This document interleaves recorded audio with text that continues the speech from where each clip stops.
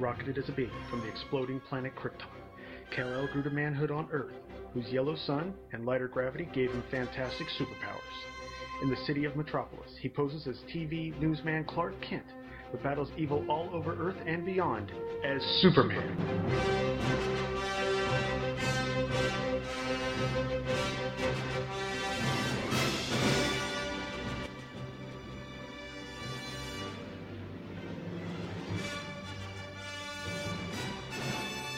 Greetings and salutations, folks, and welcome to episode 36 of Superman in the Bronze Age, the only podcast covering Superman's adventures from 1970 to 1986.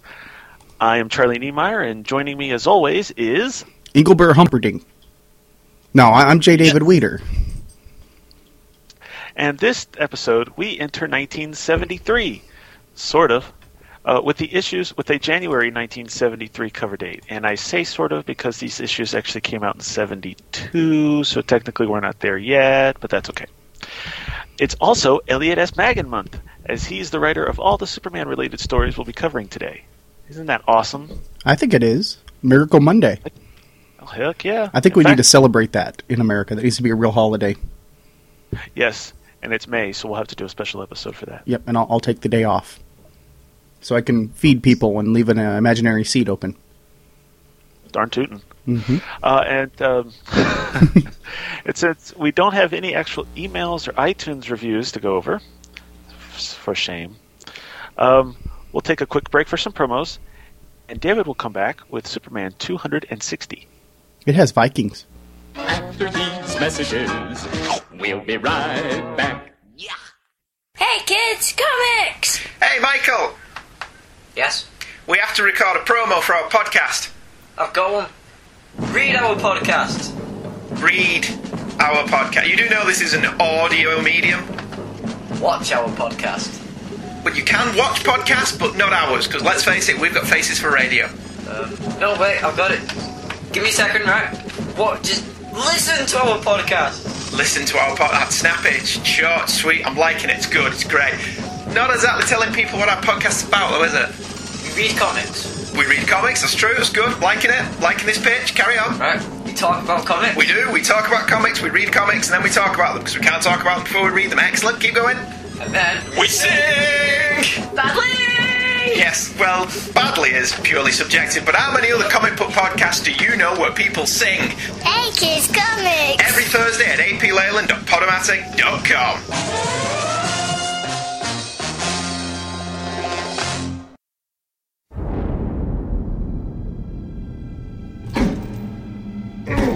In 1992, the greatest hero the world has ever known died defending his city from a force of nature. That force of nature had a name.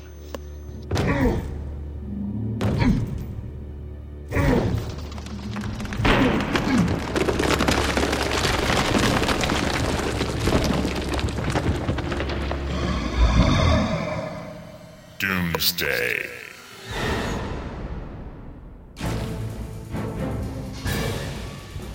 From Crisis to Crisis, a Superman podcast is a weekly internet radio program presented by the Superman homepage in association with the Superman Podcast Network.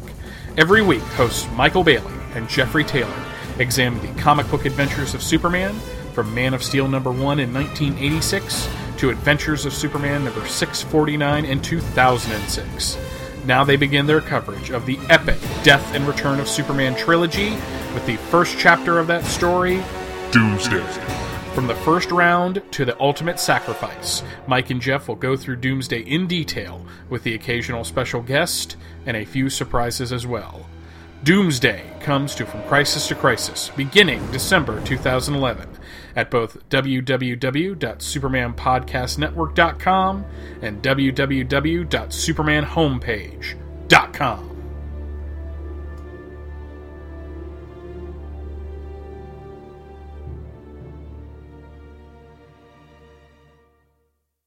Presenting Superman. And first up this week is Superman 260, which went on sale November 16th, 1972. but actually had a cover date of January 1973, as Charlie said at the beginning. This was edited by the great Julia Schwartz, and the artist was some guy named Nick Cardy, who we've never covered before. Only, like, every episode. You said we never covered him, and he's the cover artist. Ha ha. Play on words. Puns are fun. This issue is Keeper of the Eternal Flame, written by Elliot S. Magan, penciled by Kurt Swan, inked by Murphy Anderson. Although it doesn't. No, it does. Never mind. The Vikings are restless and defensive as Superman is led into their village by a beautiful blonde woman who resembles Princess Leia. And she calls out to the men, "No, don't stone the outsider. He's the one who saved me when I was lost today. He is a hero." And a cold voice calls out, "By coming here, he committed a crime. However, as a hero, he deserves the right and honor of dying by the sword of Valdemir of the Flame." And with that, a giant Viking man who bears a striking resemblance to Willie Nelson leaps in front of the Man of Steel with a flaming sword. That's not going to happen twice. And Superman... Oh, I love it. Superman thinks to himself, "This character looks like he might give me a heavy fight, and he better brace himself to find out." And the red-headed stranger begins fighting Superman, and really holding his own, as the captions tell us that this place is Shangri-La, Utopia, Valhalla, a place that many have written of and fought for and killed to find. And 1,000 years ago, brave men and women crossed the dark ocean and discovered it, and were protected by the Keeper of the Eternal Flame. So, as Superman and the Viking fight, Superman thinks to himself what I'm sure all of our listening audience is thinking. How does he ever manage to get himself into these situations? So to see how Superman got himself into this situation, we flash back 2 days to the plush office of Morgan Edge, president of Galaxy Communications. Edge is giving Clark an assignment to take the news van and tape a documentary on the problems of Maine potato farmers, which is, I'm sure, a riveting topic on all of our minds. Occupy Maine. Oh, yeah. And Clark wonders why Morgan is giving him an assignment to handle on his own. And Clark wonders why Morgan is giving him an assignment to handle on his own, especially adding that it will give him a chance to relax. So when Edge tells him to take Percy Bratton, the son of a WGBS stockholder, Clark realizes that he's wanting to basically get the kid out of Edge's hair. So Clark collects Percy, and they head to Maine, where it's all about subsidies and parodies for days as they interview the farmers. And Percy is being pretty obnoxious, acting like he owns Galaxy Communications, when one farmer hears a scream from the woods. Neither Clark or Percy appear to hear it, or so it seems. Clark's superhearing did pick up a sound, and he uses his supervision to see a girl in the nearby woods being menaced by bears. Oh my. And Clark distracts Percy by pointing out that the farmer's daughter, who is blonde, but not the one from the beginning. So, with Percy distracted like Pepe Le Pew, Clark goes rushing out in the woods, changes to Superman, and he discovers the blonde woman from the story's opening, saying, "Help me, Obi-Wan." Oh, wait. Getting confused. But he discovers the blonde from the opening cornered by 4 big bears who are angry that she stole her porridge. Wait, I'm getting things confused, aren't I? Oh, Superman, you're my only hope. Yeah, stealing porridge is bad. No, actually, never says how she came upon them, but the bears are snarling and ready to attack, so Superman uses a full birch tree as a prod to drive him back. And once the bears leave, Superman starts to question the woman, but she calls out, "Keeper of the Eternal Flame, return me to Valhalla," and disappears in a pillar of flames. That's odd. So Superman decides that he will look into it later, and returns to the news van and Percy, who has a shiner on his eye, presumably from the farmer's daughter. Driving along the highway, Percy and Clark get a grand view of the canyon, and Clark mentions that there's a village down there, and it's one of the strangest he's ever seen. Percy doesn't see the village because Clark is using his supervision. And thinking fast, Clark banks some heat vision off of the side mirror and causes a blowout in the news van, even though it should melt the side mirror. But this leaves Percy to put on the spare tire, so Clark can investigate the village as Superman. The first thing he sees as he's scoping it out from the ledge is a couple of men hunting giant furry rats from the backs of huge wolverines. Which is nothing strange, that happens in Maine all the time. Next he hears the villagers speaking in the language of the Vikings, and descends to the village, which is kind of where we came in with Willie Nelson Valdemar of the Flame. So we rejoin the fight, which takes to the air as Superman leaps up and Valdemar calls down to I'm going to mess this name up, Skagerrak, a giant golden falcon. So on the back of the falcon, the Viking pursues Superman across the fields of Maine and right over Percy, who thinks there must be a tornado because of all the winds caused by the chase. Superman realizes how much damage they are causing to the farms and leads the chase back down into the canyon. Superman manages to slightly outmaneuver the Falcon, but Valdemar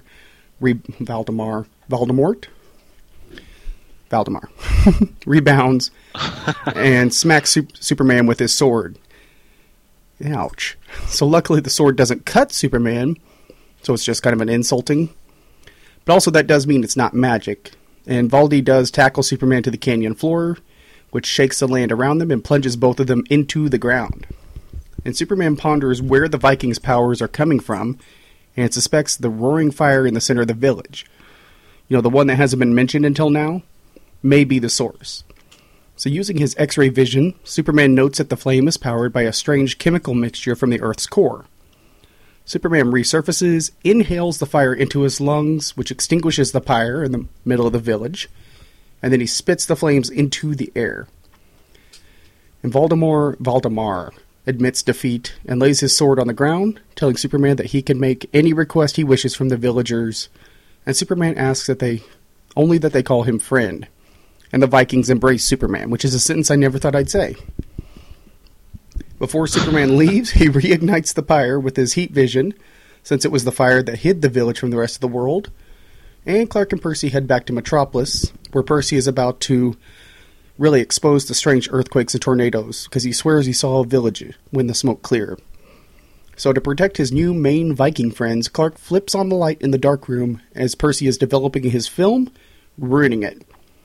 And Percy isn't sure what he saw, and Clark thinks to himself that only one man knows, and he isn't telling. And with that, Superman's Viking adventure comes to an end. First of all, I guess the first note I had was that the girl looks like Princess Leia. Oh, you stole my note. Yeah, well, it's alright. You had it first. And then, I didn't pick up on the guy looking like Willie Nelson, but I completely agree with you. For Thor to show up now. Percy, is he the guy that was in the Jimmy Olsen issues that we covered? When you were just but a guest? Maybe. I can't say for sure. Yeah. I want to say he was in that issue of Jimmy, like he's been over in the Jimmy book, but I can't remember, and I don't have those books to look at right now. Anyway, I think Percy was in that, so he's been working with, and if I recall correctly, if it's the same guy, he annoyed us when we covered that issue of Jimmy Olsen. So that was cool. And I liked your Goldilocks joke. That was really cool. This is still kind of a magical thing, which makes no sense to me, that she could call the eternal flame and have her disappear. Well, there's a lot that was left out. In terms of explanation, Yeah. Although I did like that Percy got a black eye from the farmer girl. That is awesome. And I guess this might be where they got the idea in Superman 2 of his heat vision bouncing off a mirror. It just doesn't work. I actually have a note on that it just seems like writers pick and choose. Yeah. John Byrne was smart enough to use a piece of the ship, but... Uh-huh. Well, one of the things about the Bronx is inconsistency and, some inconsistency with the powers, but I think everyone does it because at one point he can lift a good portion of a building without any problem, and then sometimes he can barely, lift a boat without it hurting him. So he's got plot powers, I guess you could say. It's just however strong he is to work with that. I like how at the end though he basically let them have their lives back. So basically, it just kind of made this a pointless story. Well, who was he to choose? Exactly, but I wasn't in total agreement with him just sucking out all the fire. But I do like that we still have him saying that he's not a god. That's my favorite part. And then all he wants to do is be friends. I was like, yay, Superman. Let's see. Can't we all just get along? Yeah. And Clark's suit's not bad here either. No, it's actually pretty normal. I think I can't tell. Sometimes this tie looks green and sometimes it looks blue, but he hasn't gone back to his old school suit yet. Other than that, I thought he will. Yeah. But yeah, I did think it was a pretty good story. I kind of liked it. Really, overall, I enjoyed it. I mean, I have some big qualms with it, but it doesn't mean I didn't enjoy reading it. Yeah. I also how this flame would give the Valdemar.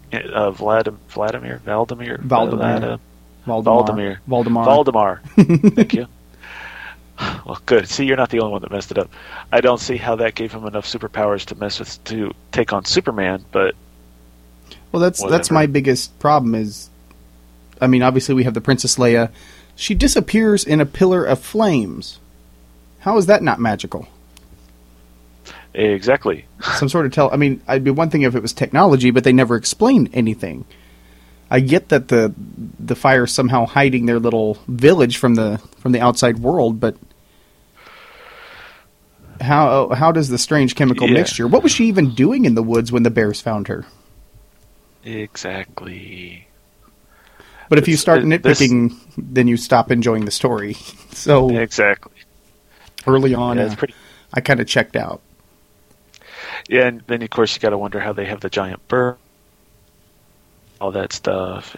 Giant a lot of it falcon, yeah. You don't see those too much. No, but well, overall, I mean that most of my notes could be nitpicky. I like the pacing that we walked in right in the middle of the story with the whole WTF moment at the beginning. Oh yeah, the flashback. And then they said, "Oh, here's how we got in this situation." Percy is completely obnoxious, but I like him for it. But yeah, there's not a lot of background, and the woman disappears, and Superman's like, "Pshaw, I'll check on it later." Yeah, it kind of brushes it off. Did you notice on page 2 that basically Morgan Edge and Clark Kent are using FaceTime? I guess Steve Jobs would have still been alive to put that into the WGBS offices. There you go. Yeah, actually, you could point. FaceTime about 40 years before they let you use it on cell phones. My only big nitpick that isn't petty was that we didn't see more hunters on Wolverines. That was pretty cool. Yeah, that was. That would have been cool, especially with all the animals were huge. Mm-hmm. Giant wolves. Maybe that was part of the smoke thing.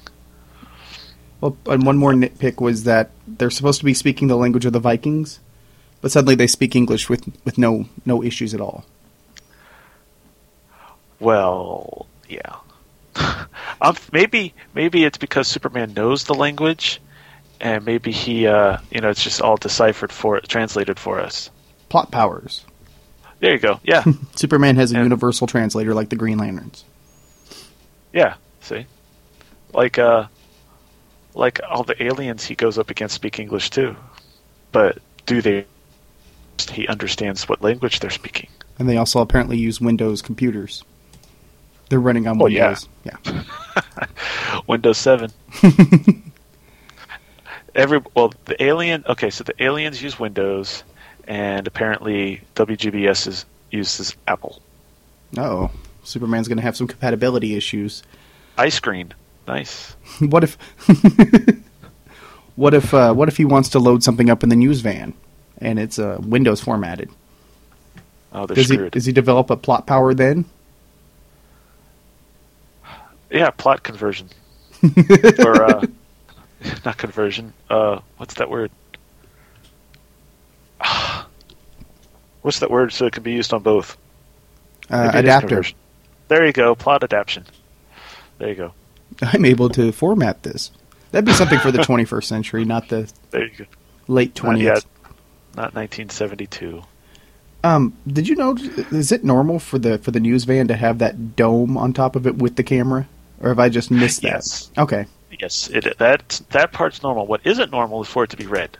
Okay. Yeah. Normally it's a yellow, isn't it? It's like a little yellowish, orangish color. Yeah. I'm telling you, Mego missed out. This could have been a great playset. Yeah. Oh. Even now, course, Yeah. I don't know how they'd of course, I guess they could technically reintroduce it, but yeah, that thing would be an awesome playset even now.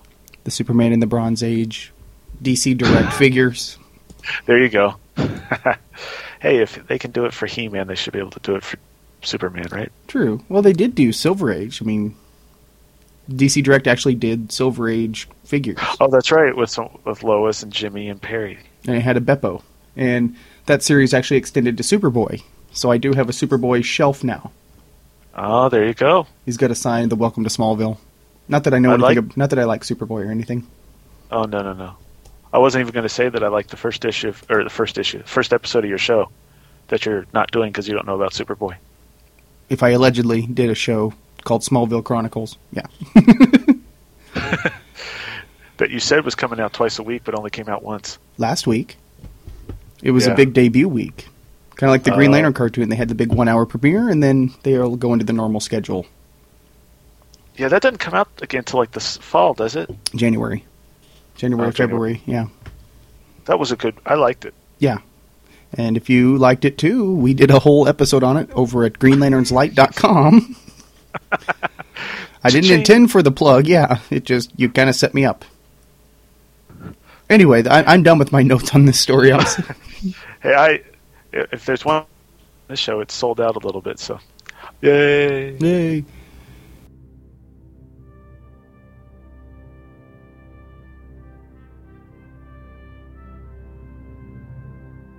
Everyone knows that baby Kal-El was sent from Krypton to Earth by his parents, Jor-El and Lara, shortly before the planet was torn apart by violent internal pressures.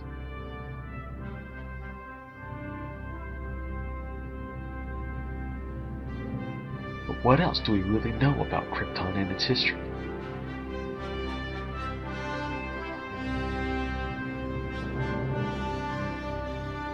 Journey with us now as we explore the fabulous world of Krypton.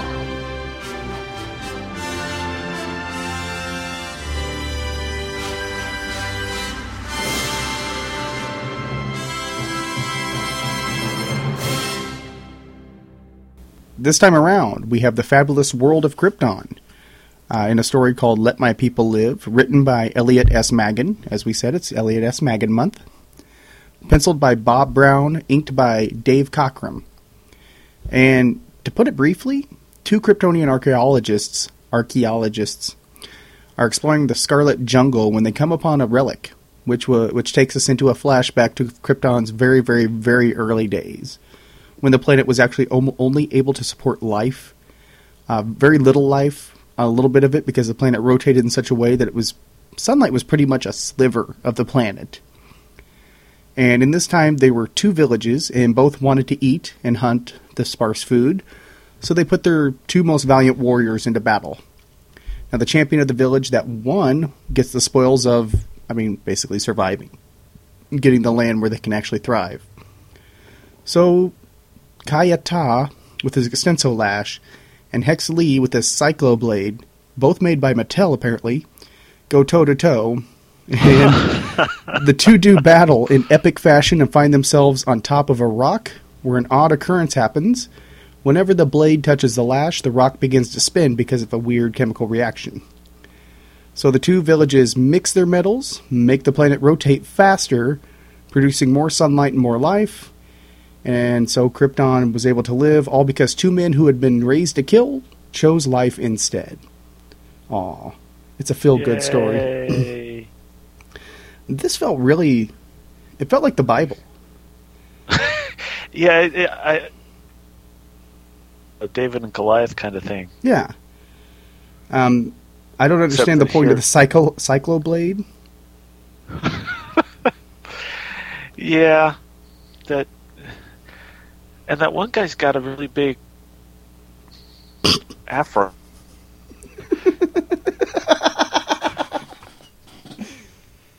I was going for afro, and I couldn't get the word out, and you went there. I didn't mean to go there.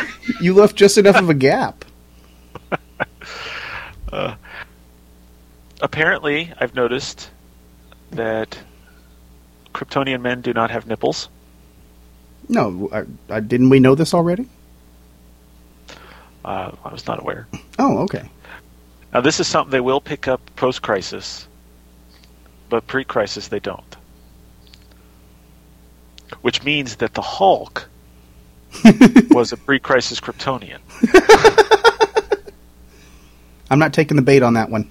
I'm not going to completely sell out. We're not going to mention that he does a Pad Smash and Incredible Hulk podcast over at what is that? If that was the case, it would be at IncredibleHulkSmash.com. Exactly. Cha-ching. Well, we're not going to mention that. Well, we're not mentioning that, even though Charlie just put it right at my footstep, at my feet. Yes, you're welcome. Right at your footsteps? Awesome. It's been a long week. But once again, it's pretty how we have one of these fabulous World of Kryptons that are basically stories that's a flashback story as a flashback. Because the story, the quote-unquote present time story occurs obviously before exploded. And then that story flashes back to an even earlier story. And they do that quite a bit on these Krypton stories. That is so meta. I was actually, I didn't like this story at all the first time. I'm just like, this is dumb.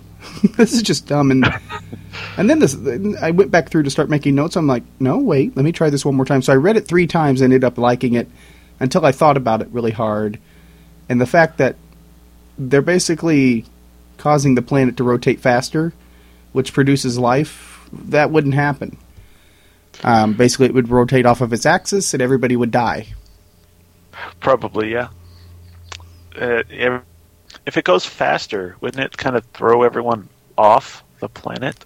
Yeah, that's what I'm saying. Yeah. Mountains would crumble. It's just not, the planet's not prepared for it. It's moving at its pace for a reason. We're dealing with huge astrophysics, and I don't think they thought that through. But you know what? It's Bronze Age. Yeah, what are you going to do? And yeah, it doesn't seem smart to me to use a guy with a spinning blade and fight him with a whip. I don't follow you there. I mean, that makes perfect sense to me. Oh, okay. Well, I mean, the thing, yeah. No, it doesn't.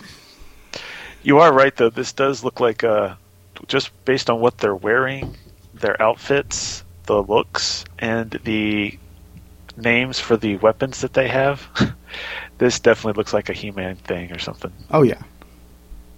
Yeah. But they say it's set on Krypton to make it fit. I almost wonder, well, yeah. And the weird names, I'm going to go out on a limb and say that this one is not referenced too much. It was reprinted, but it doesn't get referenced too much. Was it reprinted?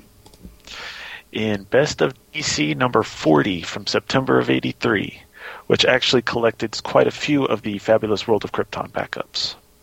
I didn't know that. I need to crack those down. Need to track those down.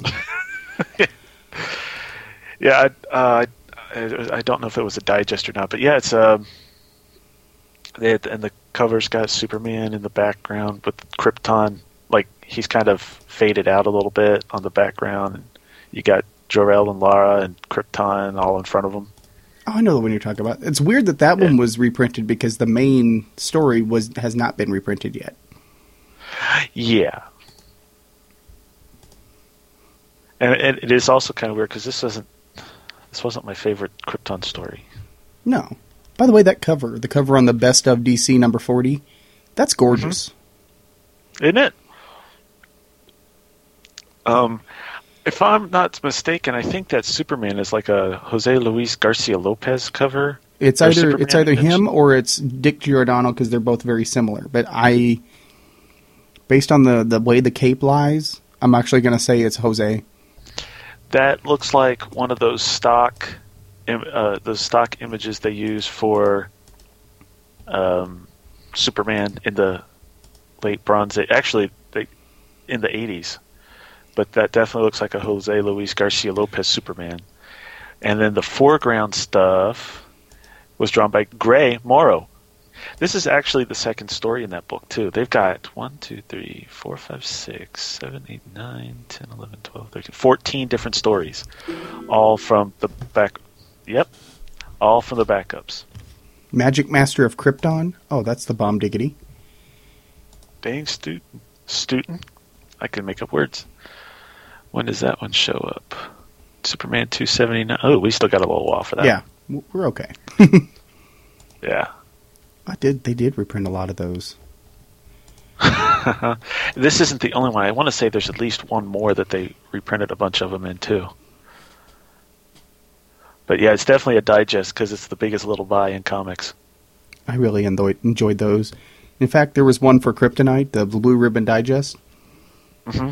I learned all about the different forms of kryptonite from that. I tried to teach a class to my 3rd grade friends at recess. Turns out they were making fun of me the whole time.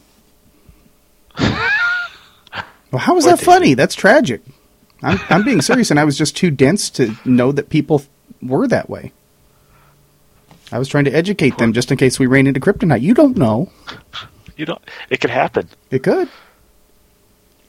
And when vines are attacking the school, who are they going to go to find the kryptonite? That's right. You. Yeah. And you'll be the only one that knows that it's white kryptonite that kills it. I'm actually thinking if that's correct. I believe that is correct. I'm pretty sure. Yeah. I think. What is it? Green kills. Red does weird stuff. Blue only kills Bizarros. Gold takes away the powers permanently. White, right? White kills plants, and the jeweled kryptonite, I don't know, does something with the Phantom Zone, I think. One and of then those a combination. I'm trying to think of which one was fake. Silver kryptonite is fake. Yes, because that was for his silver anniversary. Yep. And then there is that's all the kryptonite they had back then. Now we've got black kryptonite, which turns you evil. And pink kryptonite, which turns you effeminate. I'm not making that up. I wish I was. Wow. I really do. But but was that before the new 52? Yes. We don't have that now. Okay, so it's gone. Whew. That was. Of course, I don't even know if we have any kryptonite right now. Jewel kryptonite amplifies the psychic powers of people in the Phantom Zone. I can't believe I forgot that. There's okay. Magno Kryptonite, Kryptonite Plus, Low Kryptonite. Oh, Kryptonite X, which creates Streaky. That's right, man. I've got the book too. You probably what are you using?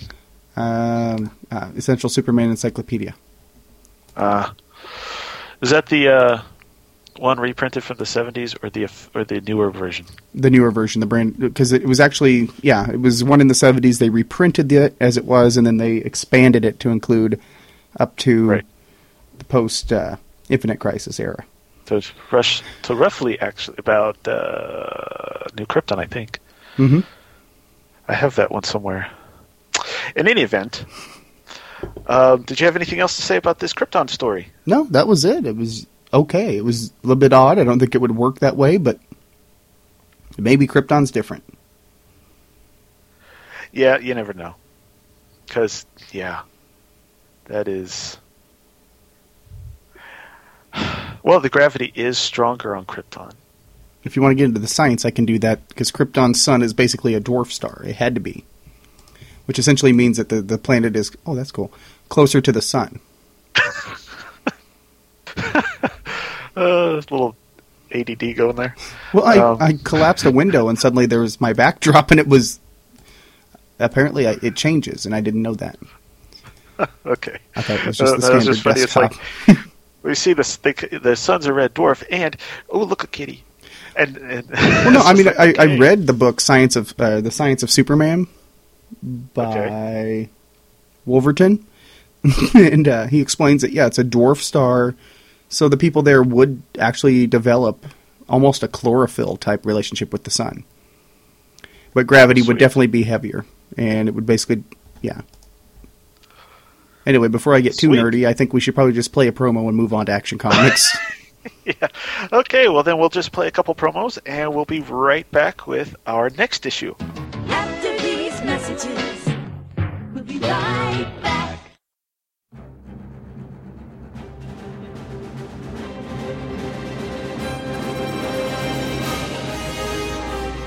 Hey everybody, my name is Michael Bailey, and this is the trailer with a truly epic ending to my new show about Batman, appropriately titled Bailey's Batman Podcast. Bailey's Batman Podcast is a weekly program that looks at a month in the life of the Dark Knight Detective, starting with the books bearing a March 1983 cover date, which is where my solid run of the characters' comics begins, and moving forward until, well, at least until the books that came out in 2005, because that's where the solid run ends. Each week I will give you a full synopsis and review of every major ongoing Batman title, with brief stops along the way to look at the important specials, mini-series, one-shots, and Elseworld stories, just to keep things interesting. I'll also be telling you what other books Batman appeared in that month, as well as what was going on elsewhere in the DCU. It is going to be all Batman, all the time, as I look at over 20 years of the character's history. And now, ladies and gentlemen, the epic ending to this trailer. You ready? The first appearance of Jason Todd. Death in the Family. Nightfall. Epic. No Man's Land. Do you have chills yet? All of that and more will be covered on Bailey's Batman Podcast every Tuesday at Bailey'sBatmanPodcast.com.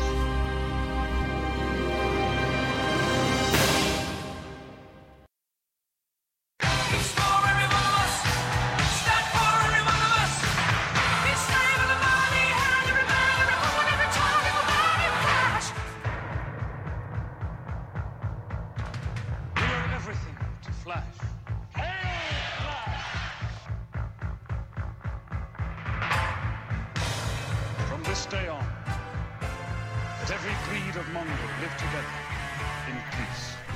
Wait, he said Mongo, didn't he? That's wrong character, wrong universe, and wrong galaxy. Hold on just one sec. Here we go.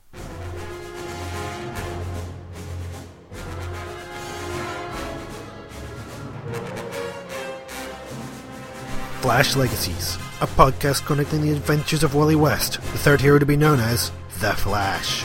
Join me, Dave Walker, in my bi-weekly journey as I look at Wally's career from when he first donned the mantle of The Flash all the way up to the return of Barry Allen. Find me at flashlegacies.libsyn.com.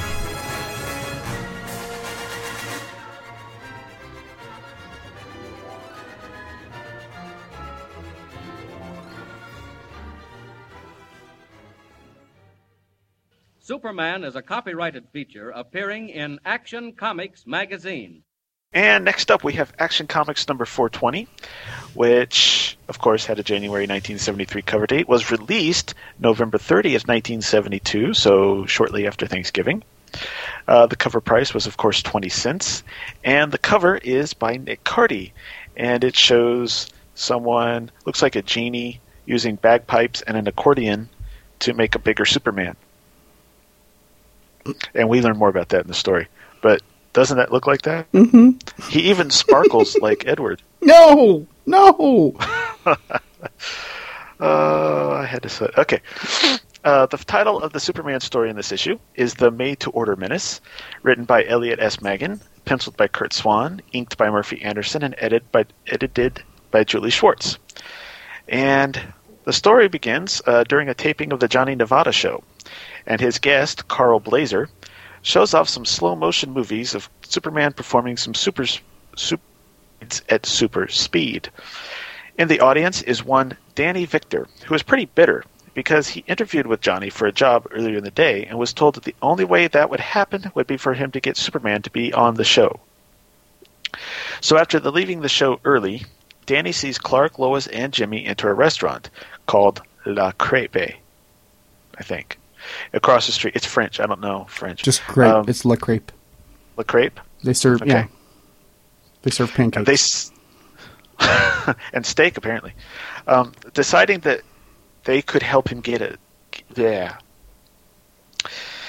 that they could help him get in touch with Superman, he heads out to the restaurant. Meanwhile, inside, the reporters have been taken to their table and are giving their orders. But Clark makes the mistake of asking for catsup, with his filet mignon.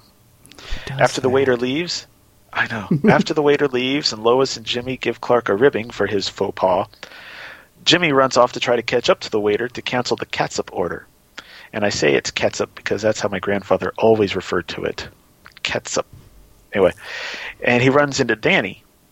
Danny explains that he's trying to line up guests for the Johnny Nevada show, and Jimmy assumes that he wants Jimmy to be on the show and wholeheartedly accepts the invitation. Wah, wah, wah. Several hours later, in a hidden spacecraft orbiting some 44,000 miles above the Earth, Toby, the minstrel of space, has decided that Superman would make a great character for one of his tales, since he has exhausted his repertoire of stories to sing to lonely space voyagers. After the caption tells us that Toby isn't really a villain, but is someone who doesn't really worry about little things like right and wrong, he decides he needs to create a menace, a made-to-order menace, if you will, to draw Superman into action. Comics. Anyway, so he uses his screen song, which uses a combination of music and light energy to create objects. And he uses it to create a monster that looks like a drooling, demonic pterodactyl. And it starts off with a bit of a gut, but by the end of the story, he's got a six-pack. And he calls this monster Artnig. He then sends Artnig down to Earth to go after Superman's friend Clark Kent, who also looks to be an interesting character to involve in the story. So the next morning, after having stalled Jimmy from appearing on the Johnny Nevada show and finding him to be of no help, Danny heads to Clark's office at the Galaxy Building. Inside, Superman is busy changing back to Clark after giving Dr. Kissinger a lift to Atlantis because the U.S. is trying to set up diplomatic relations with Aquaman's undersea kingdom. Now, this really doesn't have much to do with the story. I just found it interesting to add, that it adds a little bit of a kind of realism to the story. After Danny knocks on the door and Clark lets him in, Danny mentions to Clark that he'd like to ask Superman about appearing on the Johnny Nevada show. But Clark says Superman is too busy since he doesn't even have time to go through his mail, which just so happens to be sitting in a large mail sack in Clark's office. Clark explains that Superman has the mail sent to him so that he can pick out the important ones, and then Clark sends the rest to an answering service. At this point, Artnig busts into Clark's office, grabs the reporter, and flies off. While Danny figures out a way to save Clark, Clark is having trouble of his own because it is a clear day and he can't change to Superman with all of the onlookers below able to see him. Fortunately for him, Artnig flies him over the smokestacks of some buildings that still have not switched over to anti-pollution devices, and he's able to use super suction to attract enough of the thick clouds of smoke to hide him so that he can change. Once he changes, however, he still hears a familiar cry for help and is surprised to see Clark Kent riding on Artnig's back. When Clark explains to Superman, which is a sentence I never thought I'd say, that he came from up there, Superman flies up there into space to see if he can figure out what the heck's going on. Meanwhile, Danny has promised a great news scoop to one of WGBS's chopper pilots if he'll fly Danny directly over the monster. Upon arrival, he jumps out and and opens his parachute in an attempt to save Clark, but misses Clark's hand and ends up landing on Artnig's back as well. Meanwhile, up in space, Superman comes face to face with a giant screen song version of Toby, who explains that the fake Clark is his creation and he created him so that Superman would still have someone to save once Toby learned that Superman and Clark Kent are the same person. After also letting Superman know about Danny trying to save Clark, Superman heads back down to help. At about this time, Danny has recovered, grabs Clark, and jumps off of Artnig, but his chute is all tangled, which prevents it from opening. Fortunately, Superman is able to get under them and uses some super breath to open the chute. While they're floating down, Superman heads up to take out Artnig, but just bounces off. So he flies to a nearby plastic refinery. Fortunately, there's one nearby. Borrows a big old wad of molten plastic, and uses his heat vision to compress it into a series of prisms. This neutralizes the light energy that Toby used to Artnig, and he dissipates.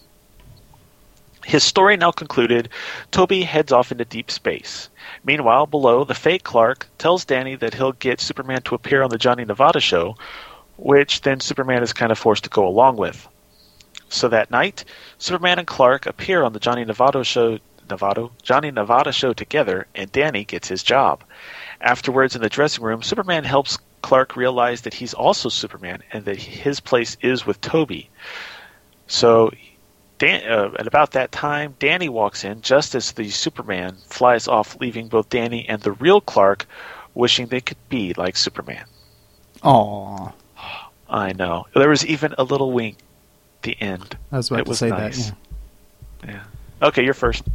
Well, thanks. No, I gave up on the page by page because I started, as we discussed, we finally figured out why he's called Johnny Nevada, because he's obviously an analog for Johnny Carson. But there's a place called Carson, Nevada. See? That's clever. That is clever. That is clever stuff. I really like Danny as a character. I don't think he sticks around very long. It would be kind of nice to have one of those little annoying characters pop up now and then. Just sort of. I want to say this is probably the only time we see him. I believe it is. And hey, Clark orders catsup with his filet mignon. That man has a weird obsession with ketchup. That's all I'm saying. Yeah. Puts it on beef mignon. Is that how you say that? No. Jeffrey Taylor can say it more correctly than I can. It's like beef bourgeois or something like that. Yeah. Let's not embarrass ourselves. Yeah. You can edit that out. I think Toby is one of the most obnoxious characters I've seen in Superman recently. I would rather read a Terra Man story than hang out with Toby. Because Toby reminds me... Toby should be hanging out with Punky Brewster and granting wishes. Awesome. He's got this weird walrus mustache, and he's just so aloof. Hey, I can make things out of my bagpipes. It's also part of an accordion, too. Oh, true. It's like he should be a cereal villain. And by that I mean breakfast cereal. He should be trying to stymie, Toucan Sam rather than Superman. Exactly. Oh, man, I just realized. So is that a mustache, or is his hair actually folding up to his nose? That is a good question. Maybe both. That's kind of gross. Yeah. Superman is supposed to be smart. Why would he have his mail moved to Clark Kent's office? They're doing great things with P.O. boxes. Yeah. I don't know. It might be too much for a P.O. box. I'm sure there's ways they can work with. Where do you think all the letters to Santa go? Santa's real. We've already established that. That's correct. That's why I asked. Yeah. Yeah. See? But yeah, yeah. That has actually been established for a while. They used to send mail to I don't know if it was him specifically before. I know they used to send it to the Daily Planet, and now they're sending it to Galaxy, but I don't remember if it was actually specifically Clark, though. See, the Daily Planet would make sense. They publish stories, but to Clark's off, well, I guess he does write the stories. Some of them. Now he reports them on the TV. Mm-hmm. And I just said it like an old person. He reports it on the TV. We learned about that while watching our stories. Yes. And now we're talking about it on the internets. The interwebs. Yes, there you go. Wait, Clark's back in his old suit. Is he? Oh, he is. The tie's a little different. Oh, yeah, the tie's a little different. The tie's a little bit different, but it's still red. But yeah, it's the blue. Yep. We just said he doesn't go back to that for a while. Oh, well. How does the limited amount of pollution, smog, really cover what Clark is doing? I don't know. Have you ever, when you're that close to the smokestack, it really is pretty thick. You can't see much through it. That's true, but people are watching. They're tracking it. If Toby hadn't made the hard light Clark Kent, he may have been up the creek. Perhaps. but it's the comic book physics. It's the same way how last episode Clark was able to rearrange graphite using a combination of X-ray and heat vision. Oh, that's true. Yeah. This is the same book. Why would you use plastic to make a prism? I was thinking the same thing. Wouldn't you want, like, glass? Yeah. I don't know that it works the same way because it's not as opaque. I mean, clearly, we're still dealing with comic book physics and hard light holograms, which can't happen in the real world. Right. But... Well, he also has a big wad of molten plastic, but wouldn't molten plastic be in liquid form, and therefore he wouldn't be able to carry a wad of it? Touché. Mm-hmm. I do like on page 14 that Lois, seeing them together on TV, Superman and Clark Kent's like, oh, okay, well, they can't be the same person. And that's really her only part in this book except for ordering food. Well, I mean, most of the issues we've covered, Lois is in the background. She pops in for maybe a few lines, and then that's about it. Yeah, she stays pretty... Of course, I'm going to say it, and then it's going to come back to bite me in the butt. But yeah, she doesn't get to be much front and center. I guess probably because she's got her own book at this point. Oh, yeah. She's still Superman's girlfriend, and this is Superman. Mm-hmm. Oh, Action Comics. Actually, this is Action. Sorry. Yeah. Who stars in Action Comics, Charlie? The Human Target. I do like that this conveniently set up a good way to kind of throw people off of Clark Kent's trail, though. That was the big positive for me. Yeah, a lot better than getting Bruce Wayne to come in again, or the president. Yeah, or JFK. Yeah. Yeah. But I didn't have a ton of notes. I just kind of, little nitpicks. I thought Danny would be kind of a cool extra to Jimmy, who's clearly getting a little bit older at this time, or is portrayed older. Got some pretty good mutton chops going. Yeah. If there's one character that stays with the times as far as his hair, it's Jimmy. Except not. He gets the big... No. As far as my notes, my first note was, of course, the Johnny Nevada show. Obviously, we've just established that Johnny Nevada is basically like Johnny Carson. And, of course, the Johnny Nevada show is the DC equivalent of The Tonight Show. Now, this is actually something that's going to recur throughout the rest of the Bronze Age, in much the same way that in the post-crisis era we had the witty banter show, which was basically like David Letterman, I guess. So, yeah. Page 3, I do have to wonder if Jimmy ever caught up with the waiter. Or if there was awkwardness. And canceled the catsup, or if the chef ever came out and just threw the steak in Clark's face or something. Number four, page 4, Toby is a character that returns in Elliot Magen's Superman book, Miracle Monday. I don't know if we see him again in the comics, but he does show up in that book. Briefly, isn't it? He's in there for quite a bit. He creates some kind of a monster for Superman to have, similar to this.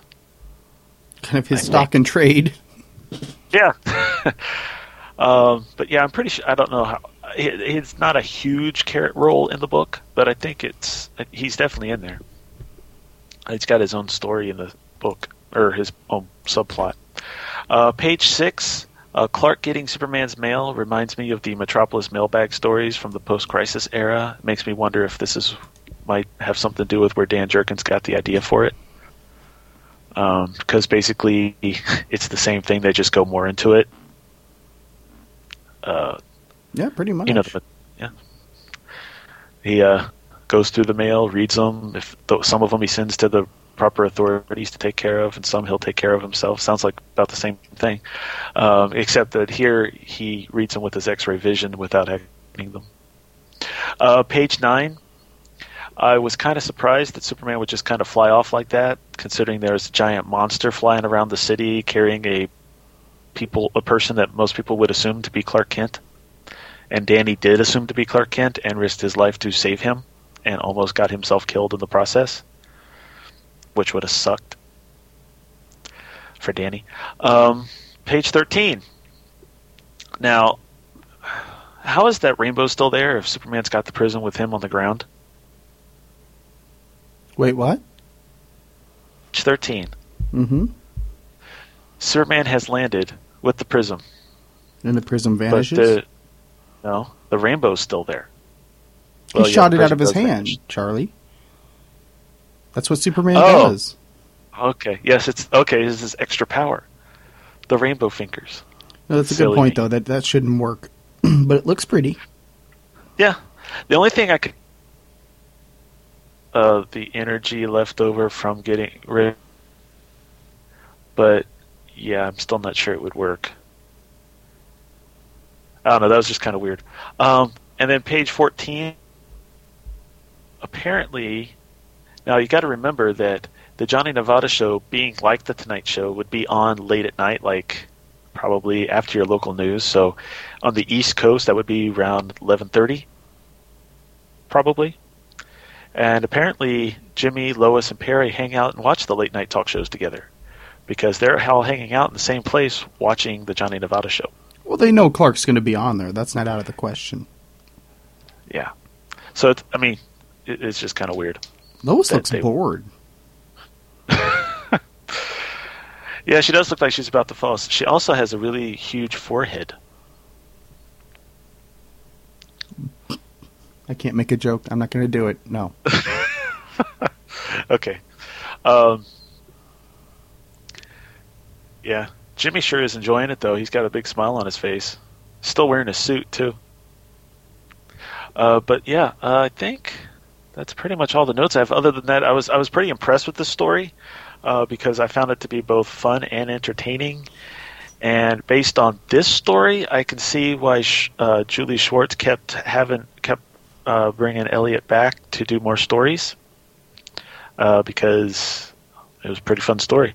Also, I thought that the Swanderson art was some of it looks like it got kind of shrunk down, but he kept the detail pretty. Swan and Anderson kept the detail pretty good. There's a lot of people that just stand there and watch the stuff happen, though. That was kind of weird. What would you do? There's a giant pterodactyl. All right, and our backup feature this time, like last time, was The Human Target. The title of the story is The King of the Jungle Contract, which actually should probably be The King of the Jungle Contract, because I put the wrong emphasis on the syllable. Except it was the wrong word.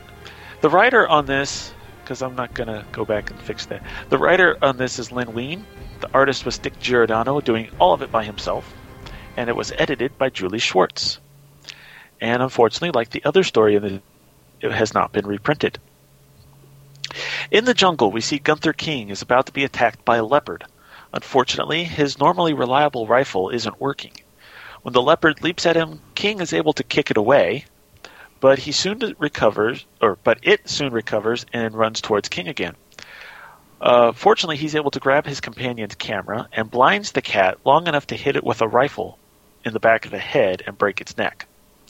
Further inspection reveals that the leopard wore a collar, indicating that it was trained to attack King. Soon, we see King interrupting Christopher Chance's dinner to hire him to find out whoever it is that is trying to kill him. King believes that it is Ernest Holloway, who used to be the big Bwana until King came along. So Chance accepts the contract, as well as making the King pay for dinner, and takes King's place in the jungle.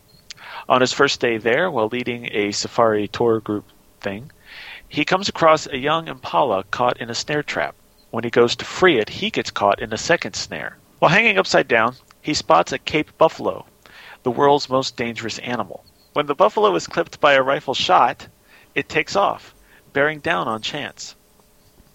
With his rifle out of reach, he's forced to use the handgun on his hip to shoot the buffalo, which eventually kills the animal.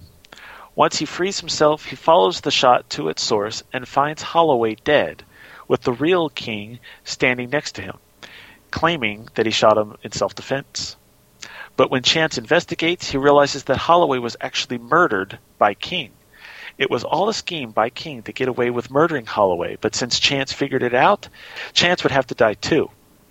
After a fight, King gets the upper hand, but by this point his rifle has been clogged up with mud, which, when he tries to shoot Chance, the rifle backfires, killing King. And that's pretty much the end of the story. As far as my notes, I don't have too many. I just thought it was a fun and entertaining story. It had some great art. It was a tight story, and I really didn't see any problems with it. How about you? A lot of animal cruelty. Yeah. We kill a leopard and a buffalo that were just minding their own bit. Well, I guess the leopard was attacking, but the buffalo was just standing there eating. Yeah. Apparently, it takes a lot of shots before before a buffalo realizes it's dead. Yeah, I like that. And these are .357 Magnums, and he manages to put 6 into him before basically the brain gets the message that he's dead. Yeah, jeez. I'd never even heard of the Cape buffalo before, but then again, I'm not much of an animal. It's the most dangerous animal on the planet. That's what I've heard. No, I enjoyed it. I really did. And as I mentioned, I wasn't expecting much out of the Human Target backups, but I've enjoyed them all so far. So far? Yep. Yep. Yeah, and the art, I actually really liked. It was all Giordano this time, no Carmine Infantino. But yeah, I thought it was a pretty good story. When you don't think much of it, when you're not expecting much, it's one of those that really surprises you. I was very impressed. Did you have anything else? No, that's it. Wow. It was a very the backups. I usually, it's hard to make page by page notes. What are you gonna do? You got 8 pages. It's hard to do that. I did want to note though, looking through the letters column in this book, there is a letter from David. It's either Michelini or Michelini. I'm not sure how it was pronounced. Last name was pronounced, but if it's the same guy, this would be a future comic book writer known for his well-known writing stints on Iron Man, Amazing Spider-Man, and more important to listeners of this show, Action Comics, which he wrote for about 3 years, taking over from Roger Stern with issue, I believe it was 702. And he stayed on into the Electric Superman phase, which really he wasn't electric, but Energy Superman phase. Which is sounds like it's David's favorite era of Superman. He just wasn't Superman. He just was not Superman. I liked it as Strange Visitor. I liked the costume on Strange Visitor. That just wasn't Superman. Yeah, it's about. So I guess you like it about as much as New Krypton. Or I like it less than New Krypton. New Krypton was trying something; it just didn't succeed. This was just terrible. Yeah, I'll tell you, I wasn't a huge fan of it. Which we can actually, I guess, mention a little bit since we're never going to cover that era of Superman. It was an interesting. I want to know. I would like to go and interview one of the writers or editor or whatever, because when they first started that, everyone was saying this is a permanent change. This is how it's going to be from now on. And a year later, he was back in the tights. And I'm wondering if it really was just planned to be a year-long story, or if it was actually all the fans complaining that brought it back. That's a good question. Mm-hmm. But I thought it was somewhat big for them to try to do, just because Superman's had this one set of powers for all these years, and then they try to change them, and they try to still make it Superman, but he just got a little whiny to me. Yeah, because just about reading those stories, it was like every time it was like, well, if only I had still had my old powers, I could do this and this and this, but now I have to make do. And then Superman Forever, when he gets his powers back, then he's like, well, if I still had my energy powers, I could do this. It's like, wow. Make up your mind, Superman. But this is not a post-crisis podcast. But yes, David Michelini has a letter in here. I don't know if it's the same guy, but it might be. You wouldn't think there would be too many of those out there. No. No. Did you know? So I guess that. Oh, sorry. Go ahead. Did you know what? We'll get into that after that. Go ahead. Oh, okay. So what we'll do is we'll play a couple more promos, and we'll be right back to finish up the show. After these messages, we'll be right back.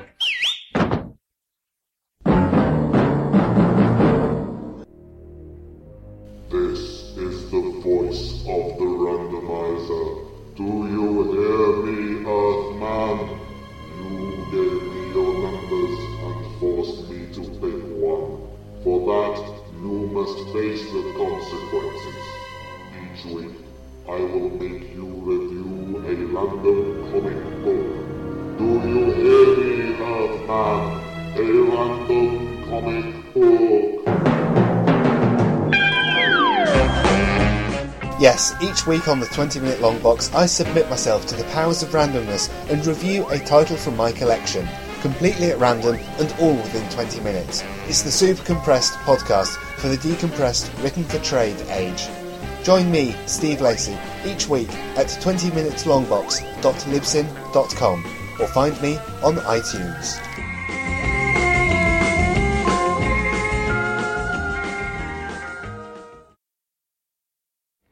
Lancers, I've called you here to this unprecedented gathering because we face an unprecedented danger. An enemy we don't yet fully understand.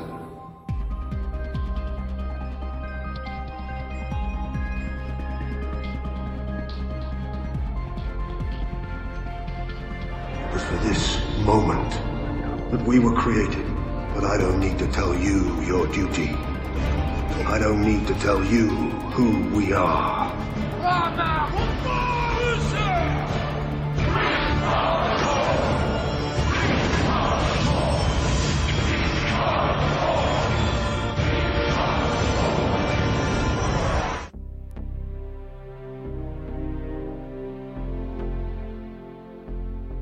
Chosen by the Mystic Guardians of the Universe.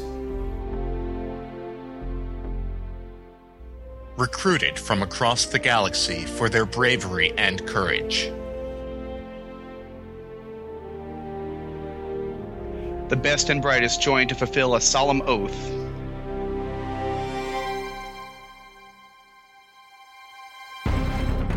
In brightest day. In blackest night. No evil shall escape my sight. Let those who worship evil's might beware my power. Green Lantern's Light. Green Lantern's Light, a monthly podcast covering the adventures of Hal Jordan, John Stewart, Guy Gardner, and the entire Green Lantern Corps from 1984 through today. Say the oath. Join the Corps. Green Lantern's Light. Available monthly at greenlanternslight.com.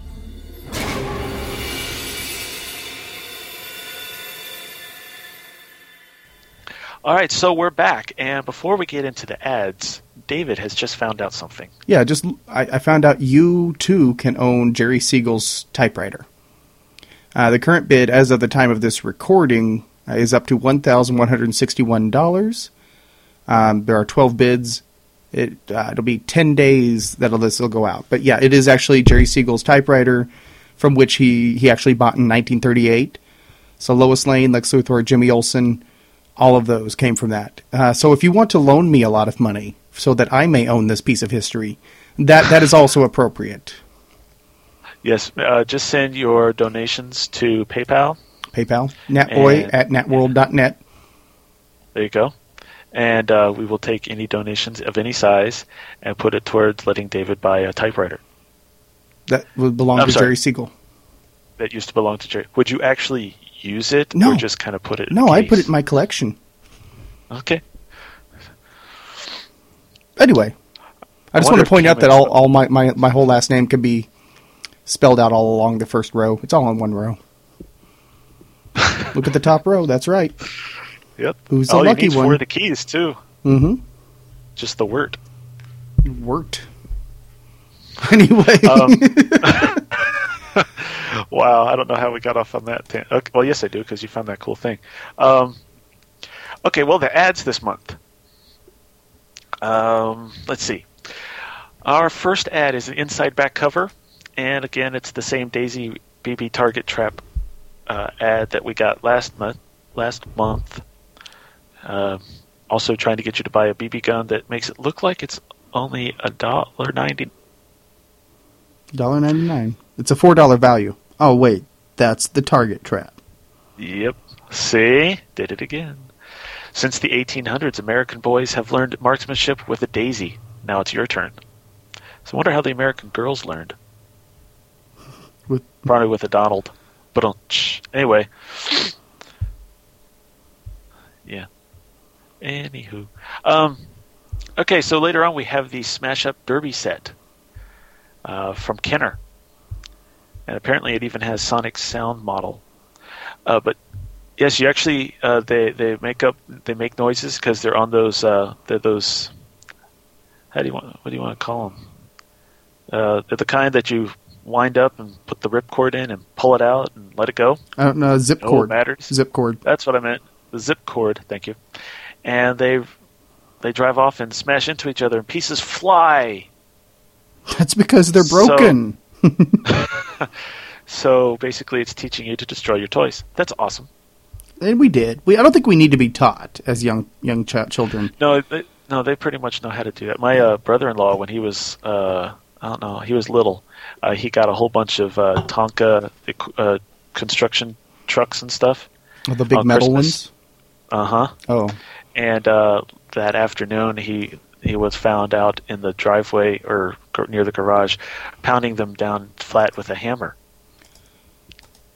Oh, and so I didn't know you could do that to those. Those are pretty well built. I'm kind of scared of your brother-in-law. Well, I am too. He's huge, but he's they weren't happy with him because they're kind of expensive too, especially in the early '80s. So anyway, next up we have the embroidered cloth patches that tell it like it is. It's only 69 cents for 3 or more, but 75 cents each if ordered separately. Flash Gordon. Flash Gordon is one of them. There's 35 here. Help, I need lovin'. The cat. That's the patch, not me just saying that. Black is beautiful.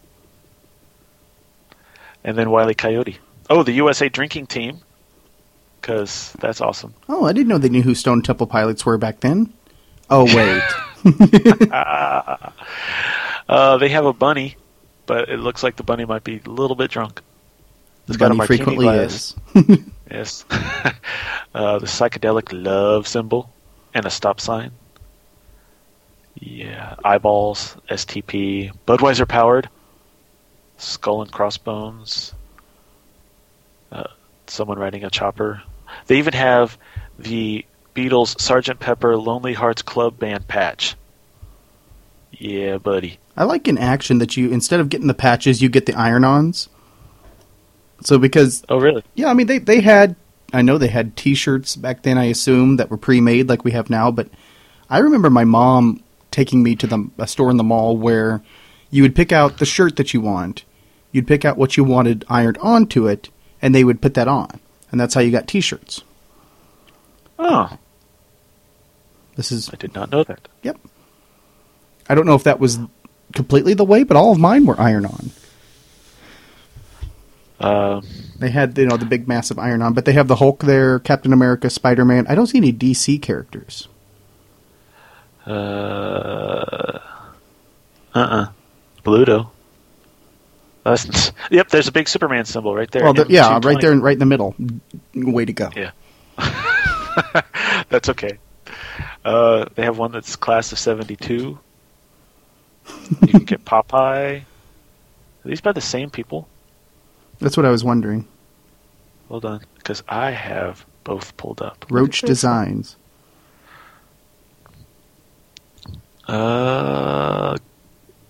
Gandalf products. Okay, different.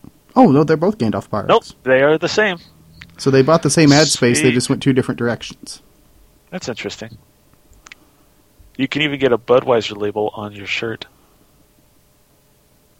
Sweet.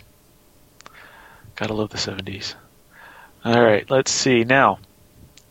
One of the things I like, I'm not going to say what they're talking about because it kind of gives away the suspense of listening for the next episode. But in the Superman book, I find it interesting whenever they do this. They have because the Superman story ended, really only needed the top half of the page. The bottom half has ads for what's going to be in the issue of Action coming out later that month and the next issue of Superman. And for whatever the reason, it looks like they're using Wayne Boring art for both ads. And it kind of confuses me as to why they would do that, considering this is... Yeah.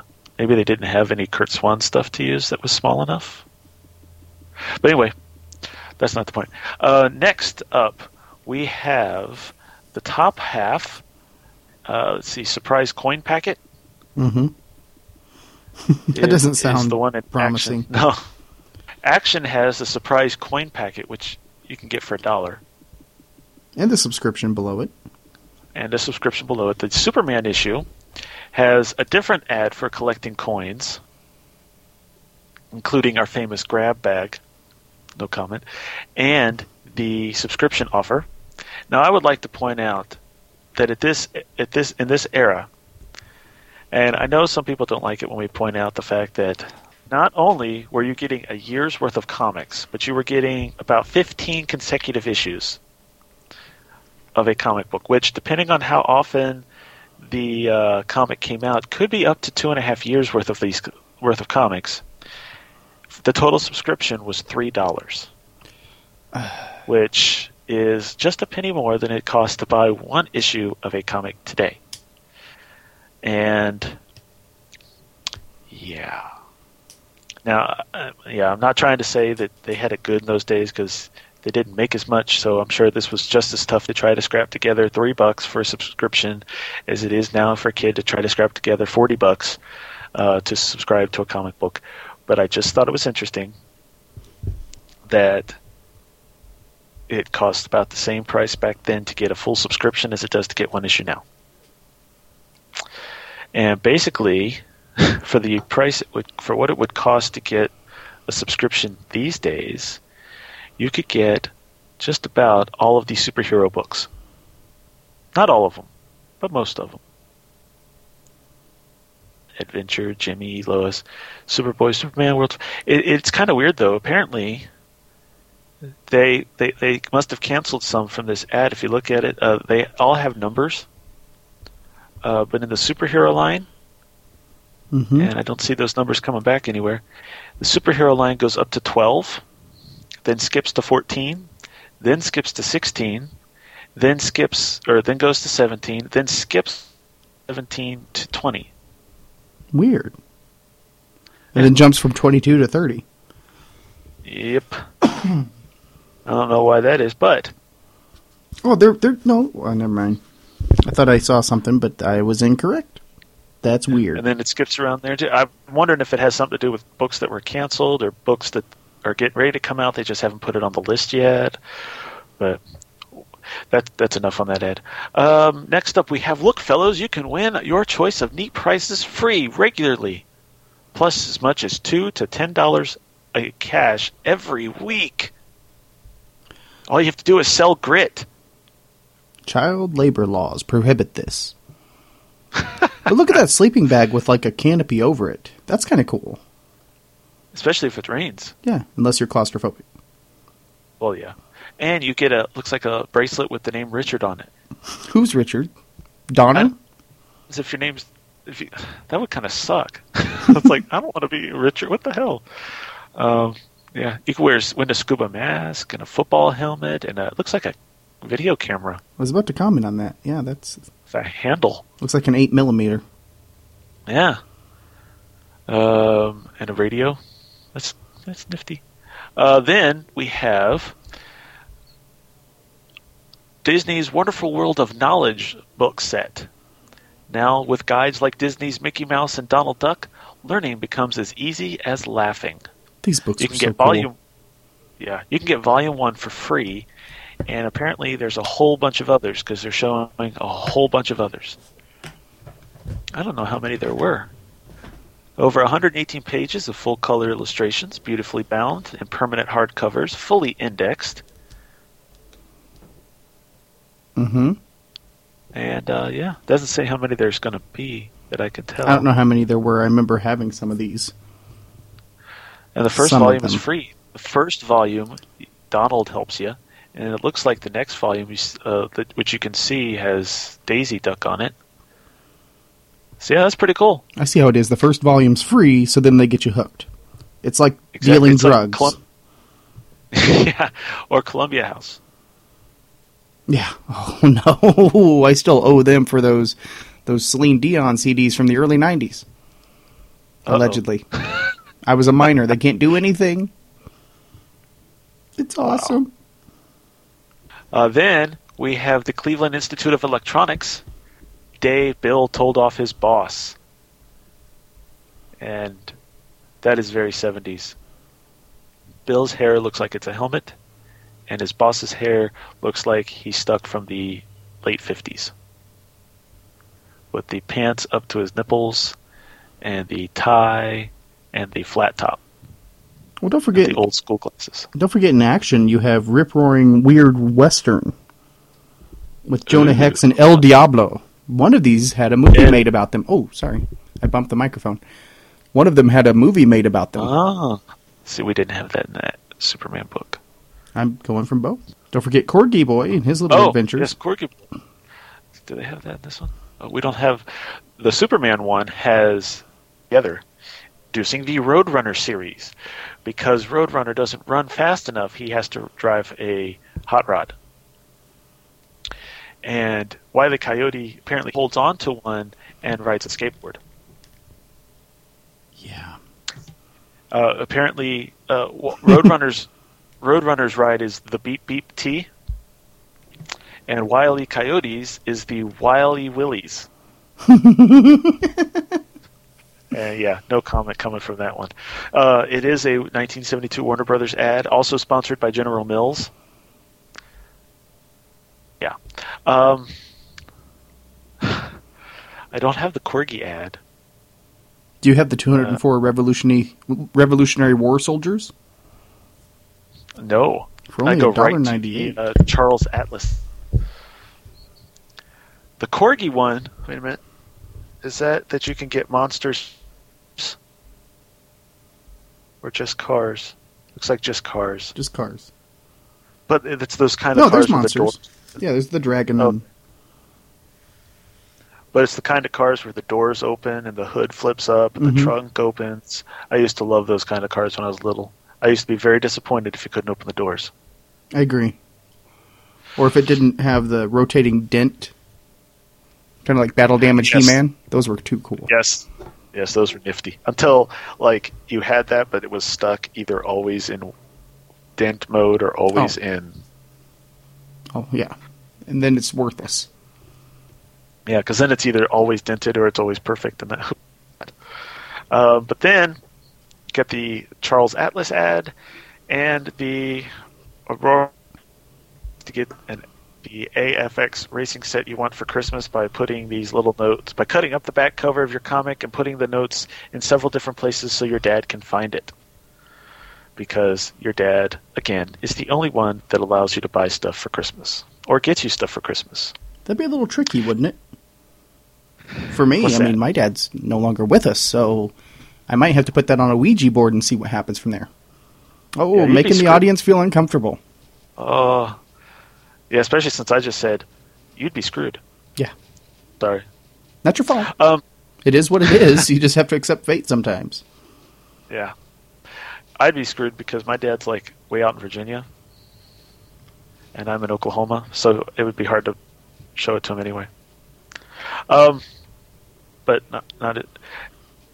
Okay, so moving on to something I'm more comfortable with. The other comics from November 1972. And we got to pay close attention here. First of all, we have Brave and the Bold number 105 featuring Superman. Yep. Featuring Batman and Wonder Woman in her tidy white outfit. Yeah. I-Ching. Not tidy whitey, tidy. That was I-Ching, that's her buddy. Mm-hmm. Jim Aparo cover. Jim Aparo's awesome on Batman. And we've got Falling in Love number 139 with them holding. We have Ghosts number 11, which has a really moody. And Our Army at War number 253. Looks like Sergeant Rock's being attacked by a Nazi arm. It's coming out of the wall. It's coming out of a wall. Oh, it's coming through the wall. Okay. That had me scared for a second. I was like, wow. We have Phantom Stranger number 23 with a really cool-looking Jim Aparo cover. Very moody. Did I tell you about my wife looking at my Death of the Funeral for Superman poster, and I'm like, that's the Phantom Stranger, and she's like, that sounds wrong. Yeah, I think you mentioned that. Yeah. Yeah.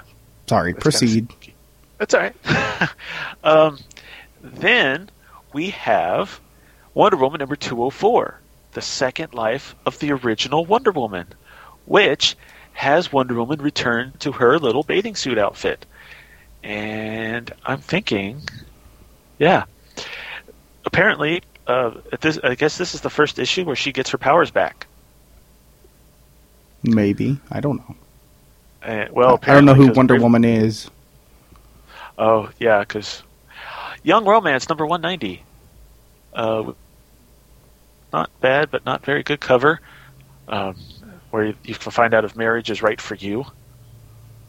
It just has two sad-looking people holding each other on a windy day. Speaking of Korak, two sad people, yeah. Korak, son of Tarzan. Yeah, what are all those things? It also features two sad people holding each other on a windy day, just in the different ways. Yeah, Korak and some weird beasts. With no eyes, but pointy heads. Mm-hmm. And one of them stealing the girl, Miriam, to the very bowels of the earth. Plus, or Pirates of Venus. Mr. Miracle number 12. And unlike any other issue, he's stuck on some kind of trap with no way out. Yeah, I've never seen that. I've never seen that done before. No, Jack Kirby drew it though, and it looks awesome. He hasn't left the DC yet. Teen Titans number 43. Hot Tin Roof apparently. No, those are shingles. Never mind. Sorry, but there's only 4 Titans. What happened to not Speedo? Aqualad. Speedo. He was in and out. Oh, okay.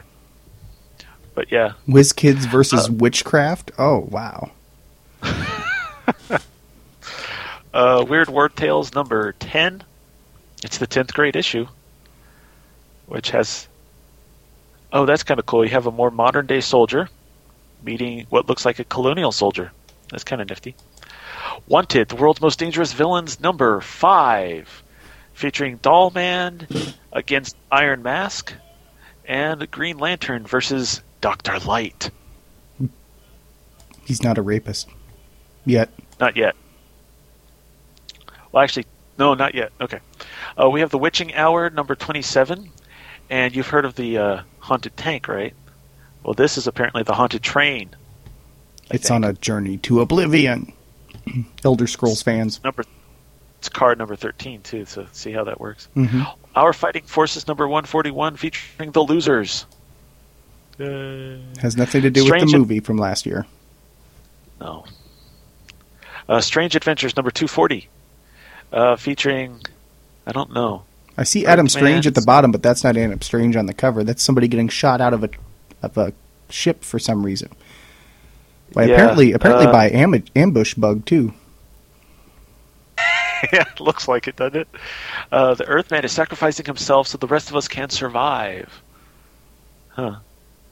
Doesn't look happy about it. But the Superman issue, so I don't know why I clicked on that one. Forbidden Tales of Dark Mansion number 9. Apparently this one woman looks really ugly. Although the natives on the cover don't seem to mind, but the white man with them looks pretty scared. We have Supergirl number 2, and looks like everyone is stuck inside of a small egg. Bottle. The bottle It's city a bottle, of Kandor. yeah. Sorry, just the angle she's holding it looks like an Yeah, egg. it took me a minute too. Yeah, it's kind of weird. We have Young Love, number 102, which, if you look at it, it looks like one of those. What is different between the image on the left and the image on the right? But it's not. It's just, for some reason, they both have different thought balloons, and instead of just making it one, just the one image, they put it on here twice. Neither one of them realizes that it's their last kiss. Well, I'm glad that they're both in agreement, though. Neither one of them dig each other, apparently. So, and apparently, it looks like Peter Parker stole Jimmy Olsen's wardrobe. So that's really cool. And he's making out with Lana. I know. What the heck? The crossover you didn't know about. We have Etrigan the Demon, number 5. Another cool Jack Kirby cover. I'm really enjoying Jack Kirby art more and more as I look at it more and more. House of Mystery, number 210, with a really interesting-looking Mike Kaluta cover. Looks like a vampire is about to say hello. Jimmy Olsen, number 155. Looks like Jimmy Olsen's about to go to jail. And Superman is holding open the door so the cops can throw him in there. That's really cool of him. But it's the origin of a new career for Jimmy. Mr. Action, Troubleshooter. Nice. And they brought that back in post-Infinite Crisis. The term Mr. Action, yeah. Yeah. Oh, he's got that all the way through the rest of this era. Because he's Mr. Action, don't you know? Weird Mystery Tales, number 4. And it looks like there's some nasty tentacle stuff about to happen. We won't go into that. Love Stories, number 148. And Lana looks like she's crying while Bruce is looking at his mom. I don't know. That's kind of weird.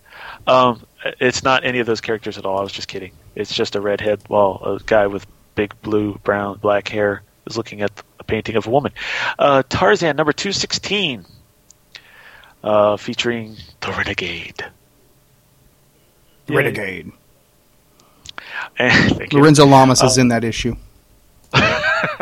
I'm glad somebody got that. Unexpected, number 143. Fear is a nameless voice. And it sounds like Fran Drescher. Oh God, I hate her voice. But yeah, it looks like a really crazed, messed up Toyman kind of thing going on there. It's kind of weird. Cool cover though. And Detective Comics number 431, featuring a not the best look man we've seen Mike Kaluta draw, trying to solve a murder. Batman looks ticked. Stop. Nobody leaves this magazine until a murder is solved. I don't think Batman should tell me what to do. Exactly. And I don't need permission to leave a man. Exactly. Especially when it's a comic, not a magazine. Jeez. And finally is House of Secrets number 104. And the guy is jumping off a roof thinking he can't die because someone told him so. And the she that told him so is a woman with red hair floating without, skin and muscles. So it's a skeleton lady floating in the sky with red hair. Yeah, I would trust that. Yeah, who wouldn't? And that's it for. Have anything else you'd like to add, Mr. Weeder? Yes, just found out that the SOPA has failed. SOPA has failed? SOPA failed.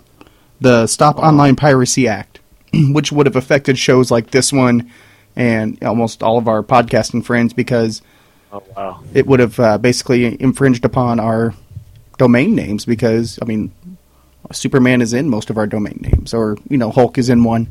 So it has failed. We are still free to practice our freedom of journalism. Yay! Hooray for America! Woo-hoo! Yay! They finally made a good decision. Go Congress!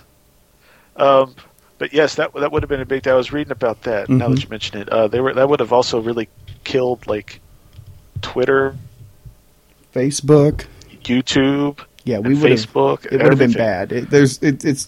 I get that you want to stop the piracy. I'm down with that, but there's a point. What we do is protected by fair use.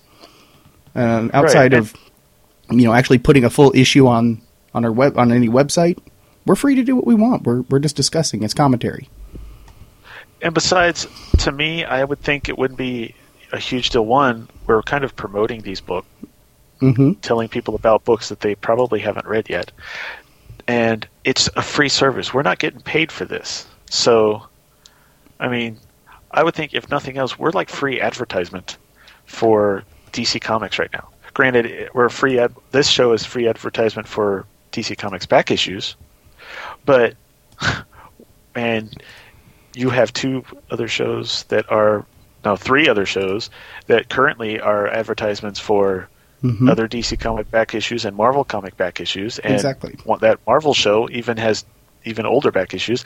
So, I mean, I don't see how we're hurting anyone by sitting here and talking about Superman, but we're not forcing people to download the show. We're not charging people to download the show. We actually have to pay money to put this online. Although we do have a great sponsor, and if you're looking for something more current but don't want to pay full retail price, look no further than Discount Comic Book Service.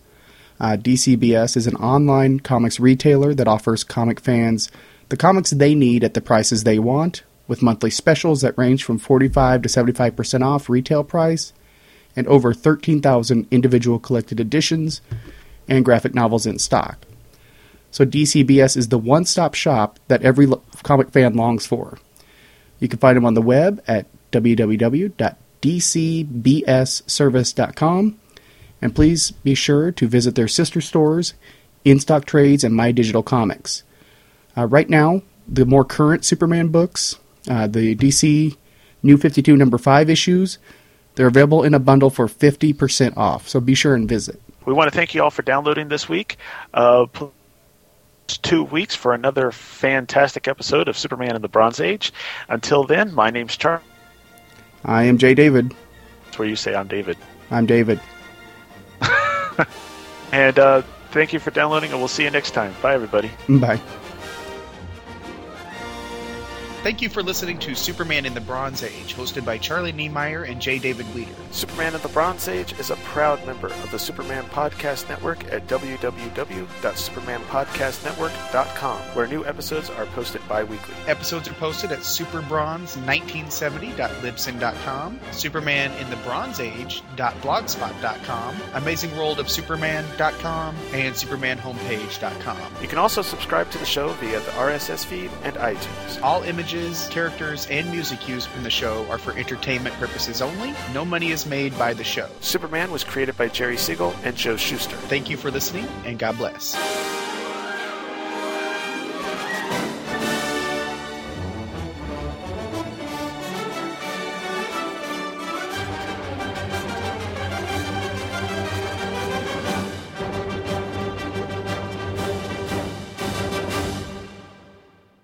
Superman is also a copyrighted feature appearing in Superman DC publications.